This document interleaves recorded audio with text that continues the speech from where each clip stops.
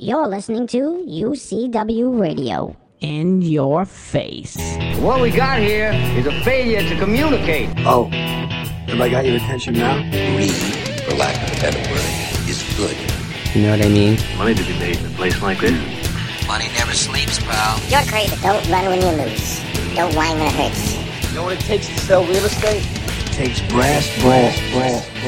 I've fallen, and I can't get up. All right, welcome to Money Never Sleeps, the show where we touch on everything and anything that impacts the flow of money from around the corner to around the world. And I want to thank you for taking the time to join us today. And as I've been mentioning all week, we are working on making Money Never Sleeps a daily show, and we're not just going to be touching on current events and the ups and downs of particular stocks, but we're also going to be putting a spotlight on companies that may be of interest to our listeners. Some may be public, some may be private, but they'll be in industries of interest to our listeners. Not all spotlights will be favorable, but they will express my opinion on the company or industry. Now, today we're going to be touching on gold and oil, as well as the $15 per hour minimum wage ruling in New York that may be coming down the pike soon enough in New York. Now, before we get into that, make sure that you take the opportunity to check out Super Rich on CNBC. And this is where, they take you behind the scenes. They give you a sneak peek into the lives of the uber, super duper wealthy. And it's a wild ride. It's a pretty cool show. And it may inspire you to want a little more and to kind of push the envelope on your end to get that quadrillion-dollar car. But from mansions and cars to the to food and travel, they have it all, and the Super Rich team really delivers the goods to their viewers, so it's definitely worth a watch. You can go to CNBC and find out when it comes on. Also, take the time to show your support for a true warrior, a true Wonder Woman in Lynn Tilton. She's an entrepreneur amongst entrepreneurs. She's the epitome of the American dream. She built an empire from nothing and created close to 700,000 plus jobs here in the United States since inception. And she keeps Americans working. And she kept manufacturing in this country. There were some of her companies were actually going to go out of business or go overseas, and she went in there and kept them here, and they're flourishing right now and keeping people working. So you can find out more about what she's done and what she's doing at sheforall.com. That's sheforall.com. Now, I want to start off with gold. Look, you have so many people trying to point the finger on geopolitical situations that's driving gold down, while others are blaming a strong dollar, inevitable Fed hike, and a number of other things. Whether it's China, Russia, this, that, Iran. They're pointing the finger all over the place. Let me just put my own spin on it. And again, this is the way I view it. I've been involved in the physical gold arena for many years, and I'm not talking about trading futures. Okay, I'm talking about the physical gold. So it's me being in that arena has given me a greater insight into the gold markets. Firstly, as I mentioned on Twitter yesterday, the perceived value of gold is not what it used to be. And meaning that for a very long time, sovereign nations hoarded gold as a backing, for their currency. The U.S. did that, until we came off the gold standard. But that was perceived to be of true value of backing the currency or above currency or as a backup. So look, most countries did this. And then, as you can see, the reasoning for hoarding gold really isn't doing anything for these countries at this point. The world is getting smaller, debt is climbing, and the Stone Age is over. We're in the digital age. And, you can see more value in technology than in gold. And that's a fact. Now, I'm not saying that gold is going to drop like a rock and go to nothing. No, not at all, not at all. But what I am saying is that it can, and I see it drifting down way below where it is today, because that perceived value is not there, in my opinion. And honestly, I think that gold will have a greater use in computers and other hardware and in the luxury as a luxury item than as backing a currency. So I think that we're going to see something really happening in the gold arena. As people begin to wake up. Gold was little under $1,100 per troy ounce today. And look, if we saw gold drop into the $800 range, I know no one wants to hear it, but this is what I see. But if we saw it drop into the $800 range as a start in 2015, I would not be shocked at all. And here goes some interesting information. It costs I don't know, between $300, maybe $400 to extract 1 ounce of gold out of the ground. I'm not talking about alluvial gold. I'm talking about gold out of the ground that they're digging and mining. Okay, so the miners, they're not going to be as impacted as the media is saying. Of course, they're going to lose. I mean, if gold is down from $1,600 to $1,100 to $1,000 per troy ounce, yeah, they're losing on that end. But but they're losing that excess. They're just not going to get as fat as they've been. That's all. That's the difference. So you're not going to see the profits as high as they were. But as far as them losing money, as long as they're extracting the gold and it's coming out of the ground, I don't see them being at a loss, unless they overextended themselves way too much, which is possible. But again, I don't run those companies. I'm just giving my opinion on what I see. And I know, the cost with extracting gold out of the ground. And basically, again, do I see gold bouncing up as some people think?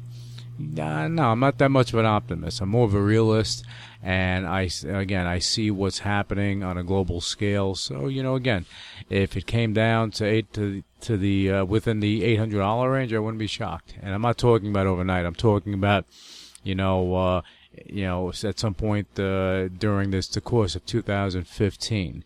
And again, if gold is being utilized in computers and other components and other hardware, there's still a need for the commodity. So it's not like it's disappearing. I'm just giving a view of the use of the metal. Now, I want to get into oil, and honestly, oil is a crapshoot. With the U.S. extracting oil on a massive scale, fracking in motion, and supply growing globally, especially if that deal happens with Iran and they get into the game again, you're going to have more oil out there, and it becomes a supply and demand situation. So, basically you can kind of, put the pieces of the puzzle together. The refineries, they don't really lose on this bet. Even though you think they may, because no matter what oil's priced at, their main job is to create various classes of petroleum products, and that's what they do. They refine the oil, they make these different classes of petroleum products such as gasoline and so on and so forth. They make a profit off of this, and not on the sale of the actual oil. So. That, again, the impact on them may not be as great. But I need to add this, because what the refinery specializes in makes a really big difference in their survival. Because refineries are set up to do a particular process. And if the product needs to change, or the oil that's coming in is a different grade of oil, then then the refinery has to change, and that is very costly.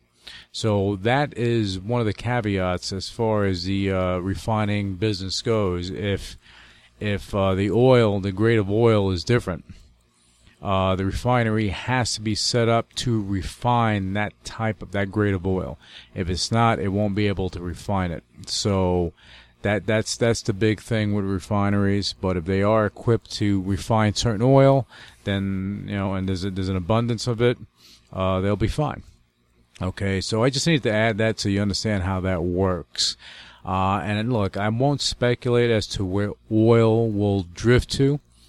But if I had to take an educated guess, then I'd say it being way south of $45 a barrel would not shock me at all if that happened this year, even going into the winter months.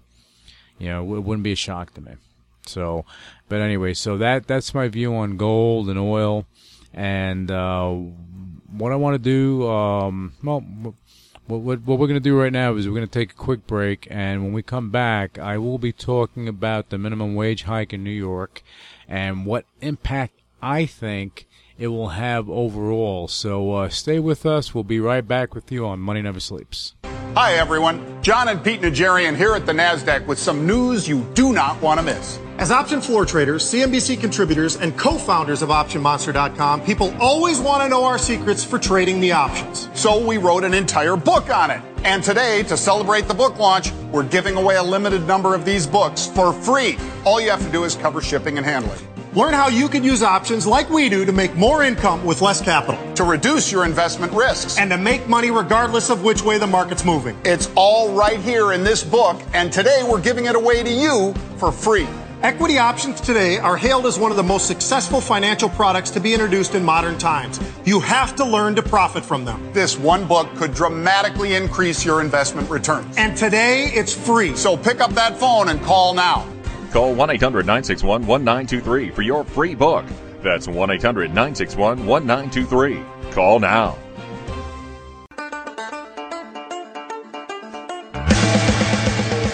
This is Chef Gavin Murphy with your 1-minute healthy cooking tip. For all my fellow fitness freaks out there, eating lean, high-protein meats like chicken, turkey, or even pork loin is part of our everyday diet. I get asked all the time, how do I make chicken breast juicy and not dry and overcooked? This is how. Season the breast with salt and pepper and sear in a drizzle of olive oil in a hot pan until golden on both sides. Preheat your oven to 400 degrees and place the breasts on a foiled oven tray. Pour 1 cup of chicken broth on the tray and pop it in the oven for 6 to 7 minutes. What's going to happen is the broth will create steam in the oven while the chicken is cooking and add moisture to the meat. And that's my secret. Also, very important, guys, once you take the chicken out of the oven, let it rest for 3 to 4 minutes, and this will also keep all the juices in the breast. For more tips and information on me, go to my site, gavinmurphy.com.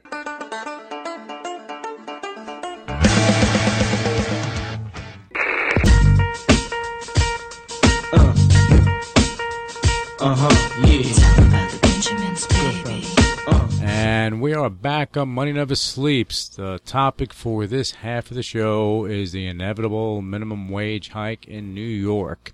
And I want to lay it out for you, the good and the bad as I see it.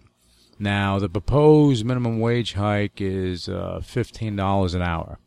Now, I say proposed, but look, the reality is this is happening. I mean, it's proposed, it's done. I mean, this is like a done deal. It's just not done, but it's done. It's as done as you're going to get.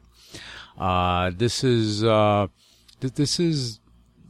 mean, there's not much that's going to stand in the way. That's the whole point. That's why I say it's done. Because, I mean, look, you have, New York Governor Cuomo. He's already doing a celebration dance since, this happened at some point today. And the reason being is that this was high up on his agenda since he took office, and this is a victory for him and his office. So this is supposed to be phased in over a couple of years. And right now it's solely for the fast food industry. And that's important because, they were able to push this through because they targeted a specific industry. And they had the leaders in this specific industry on board with this. So they didn't have to get certain approval. So they were able to fast track everything and really make this happen, which is really interesting. It's a political thing, and that's a little bit above what I deal with. I'm not going to get into politics on this show.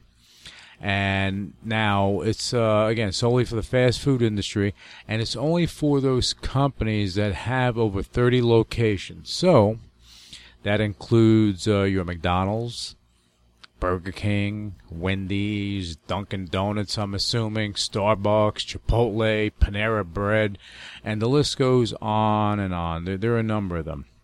Now, the good part of this is that it will allow fast food workers at one of these chains to earn a livable wage. The minimum wage now is kind of sad, especially in New York, with everything being so high. And it does force some of these workers to have to also rely on welfare. You have a job, but then you have to go on welfare because you can't afford to buy food or pay your rent and so on and so forth. But meanwhile, you're working. So that's crazy because you want to work. You have a job, but you still need welfare because you can't afford to live without it.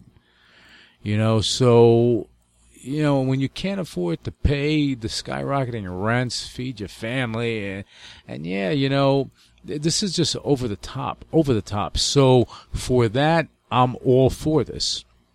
Giving workers an opportunity to use, a minimum wage job as a catapult to something better, as opposed to being stuck due to the low wages. I'm all for that.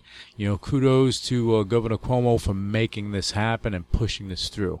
All right, it is a big victory for the everyday man and woman, the person that's working at a fast food chain that's not looking to stay there forever, but using that as a vehicle because maybe they're going to school, maybe they're doing something else to get a trade, and that's just a pit stop while they move forward. And it's a hell of a lot better than going and just solely relying on welfare. They're actually trying to do something, and I commend them for that.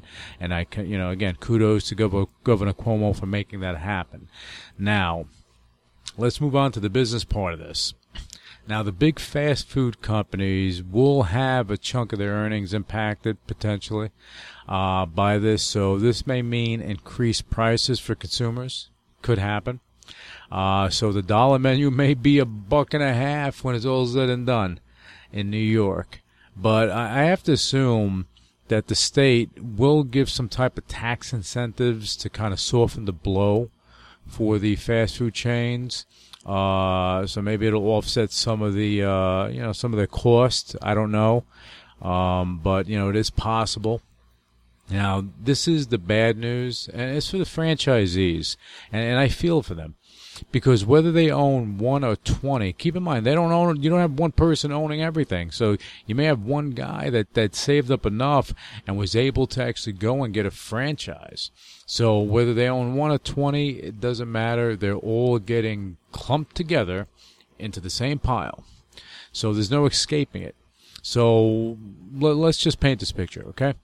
Let's say you're a Joe owner and you have one McDonald's franchise, and your neighbor, your best friend, okay, he's making as much as you and bringing in as much revenue in his business as you are, okay, but your best friend, Jack owner, he has a fast food joint doing as well as your place is, but he's in a fast food chain with under 30 locations.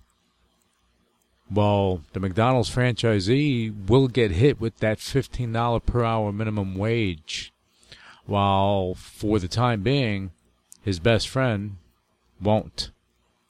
So that's why I feel for the franchisees that may have 1 or 2, and they're getting clumped in with everyone. So I don't know. I mean, this is the way it is. This is what's happening. So what this potentially can do is hurt a lot of these franchisees. It may force them to hire less workers, to keep the cost down. Again, we don't know what's going to wind up happening.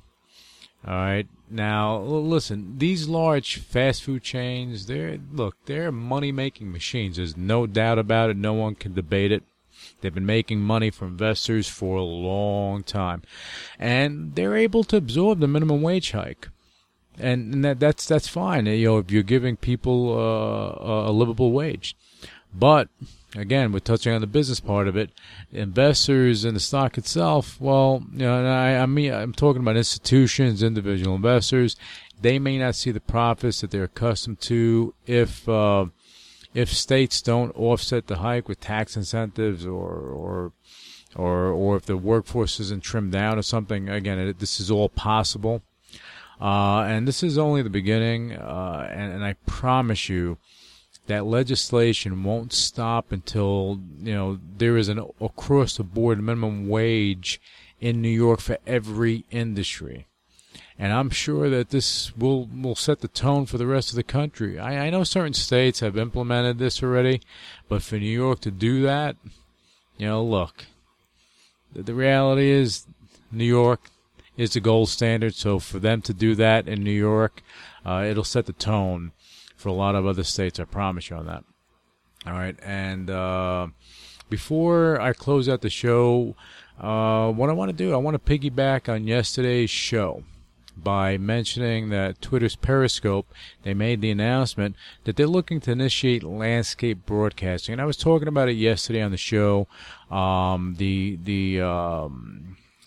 What Periscope can be used for and how it can be a benefit for the media outlets, for celebrities, for musicians, and having this landscape broadcasting is pretty cool.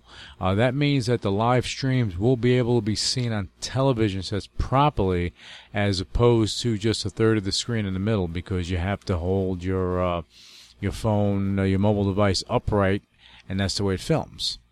Okay, but now they're going to change it. They're not going to get rid of the live broadcast. They're adhering to that. They're not allowing you just to record and that's it. You have to broadcast live. And that's the whole purpose of Periscope. Real time. You connect with people in real time. So that's what they're looking to do. So if they offer this as an option, it will be a game changer for the media, for sports broadcasting companies, and so much more. And it will begin to be a game changer, as I said yesterday, for Twitter itself. Everybody is talking about Twitter being taken over and all this other jazz. Look, I'm just over it.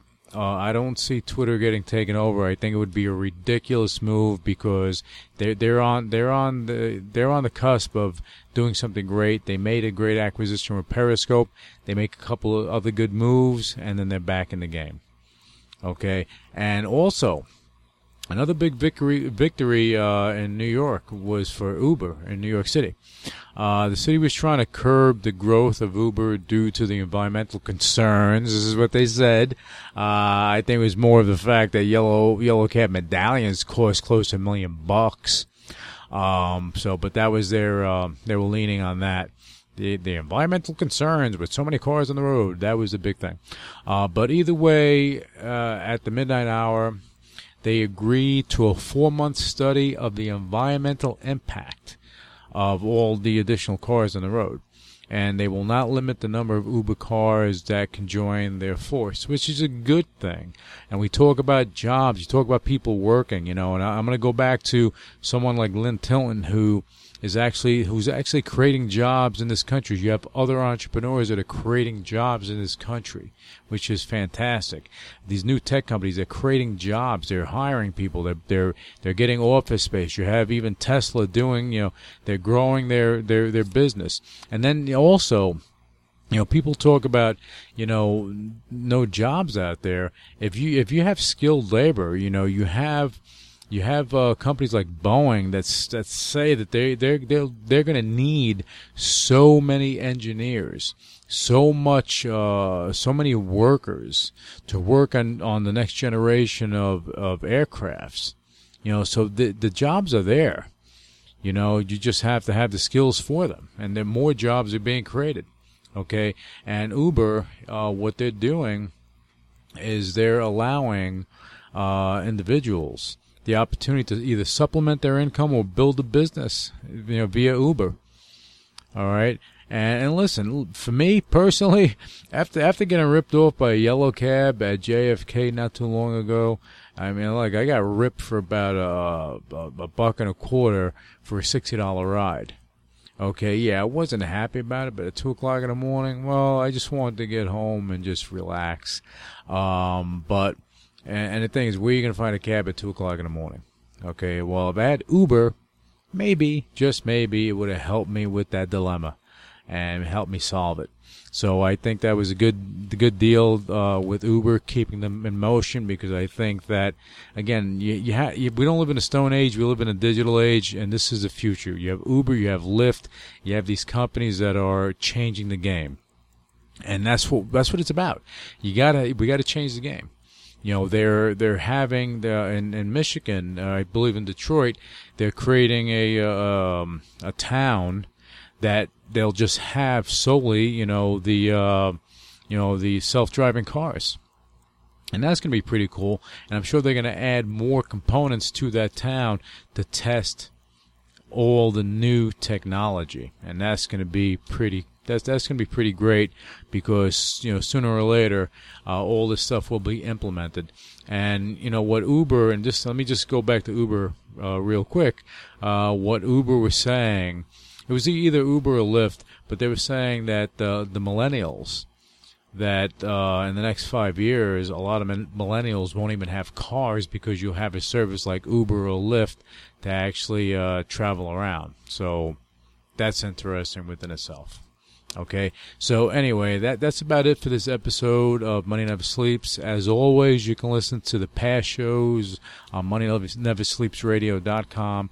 And if you have any topic requests or any questions or anything, feel free to email us from the website, or go to Twitter, or you can easily reach out to me if you have any comments, or if you have any suggestions or anything. And I listen to our listeners. How do you like that? Because we do this show for you. Okay.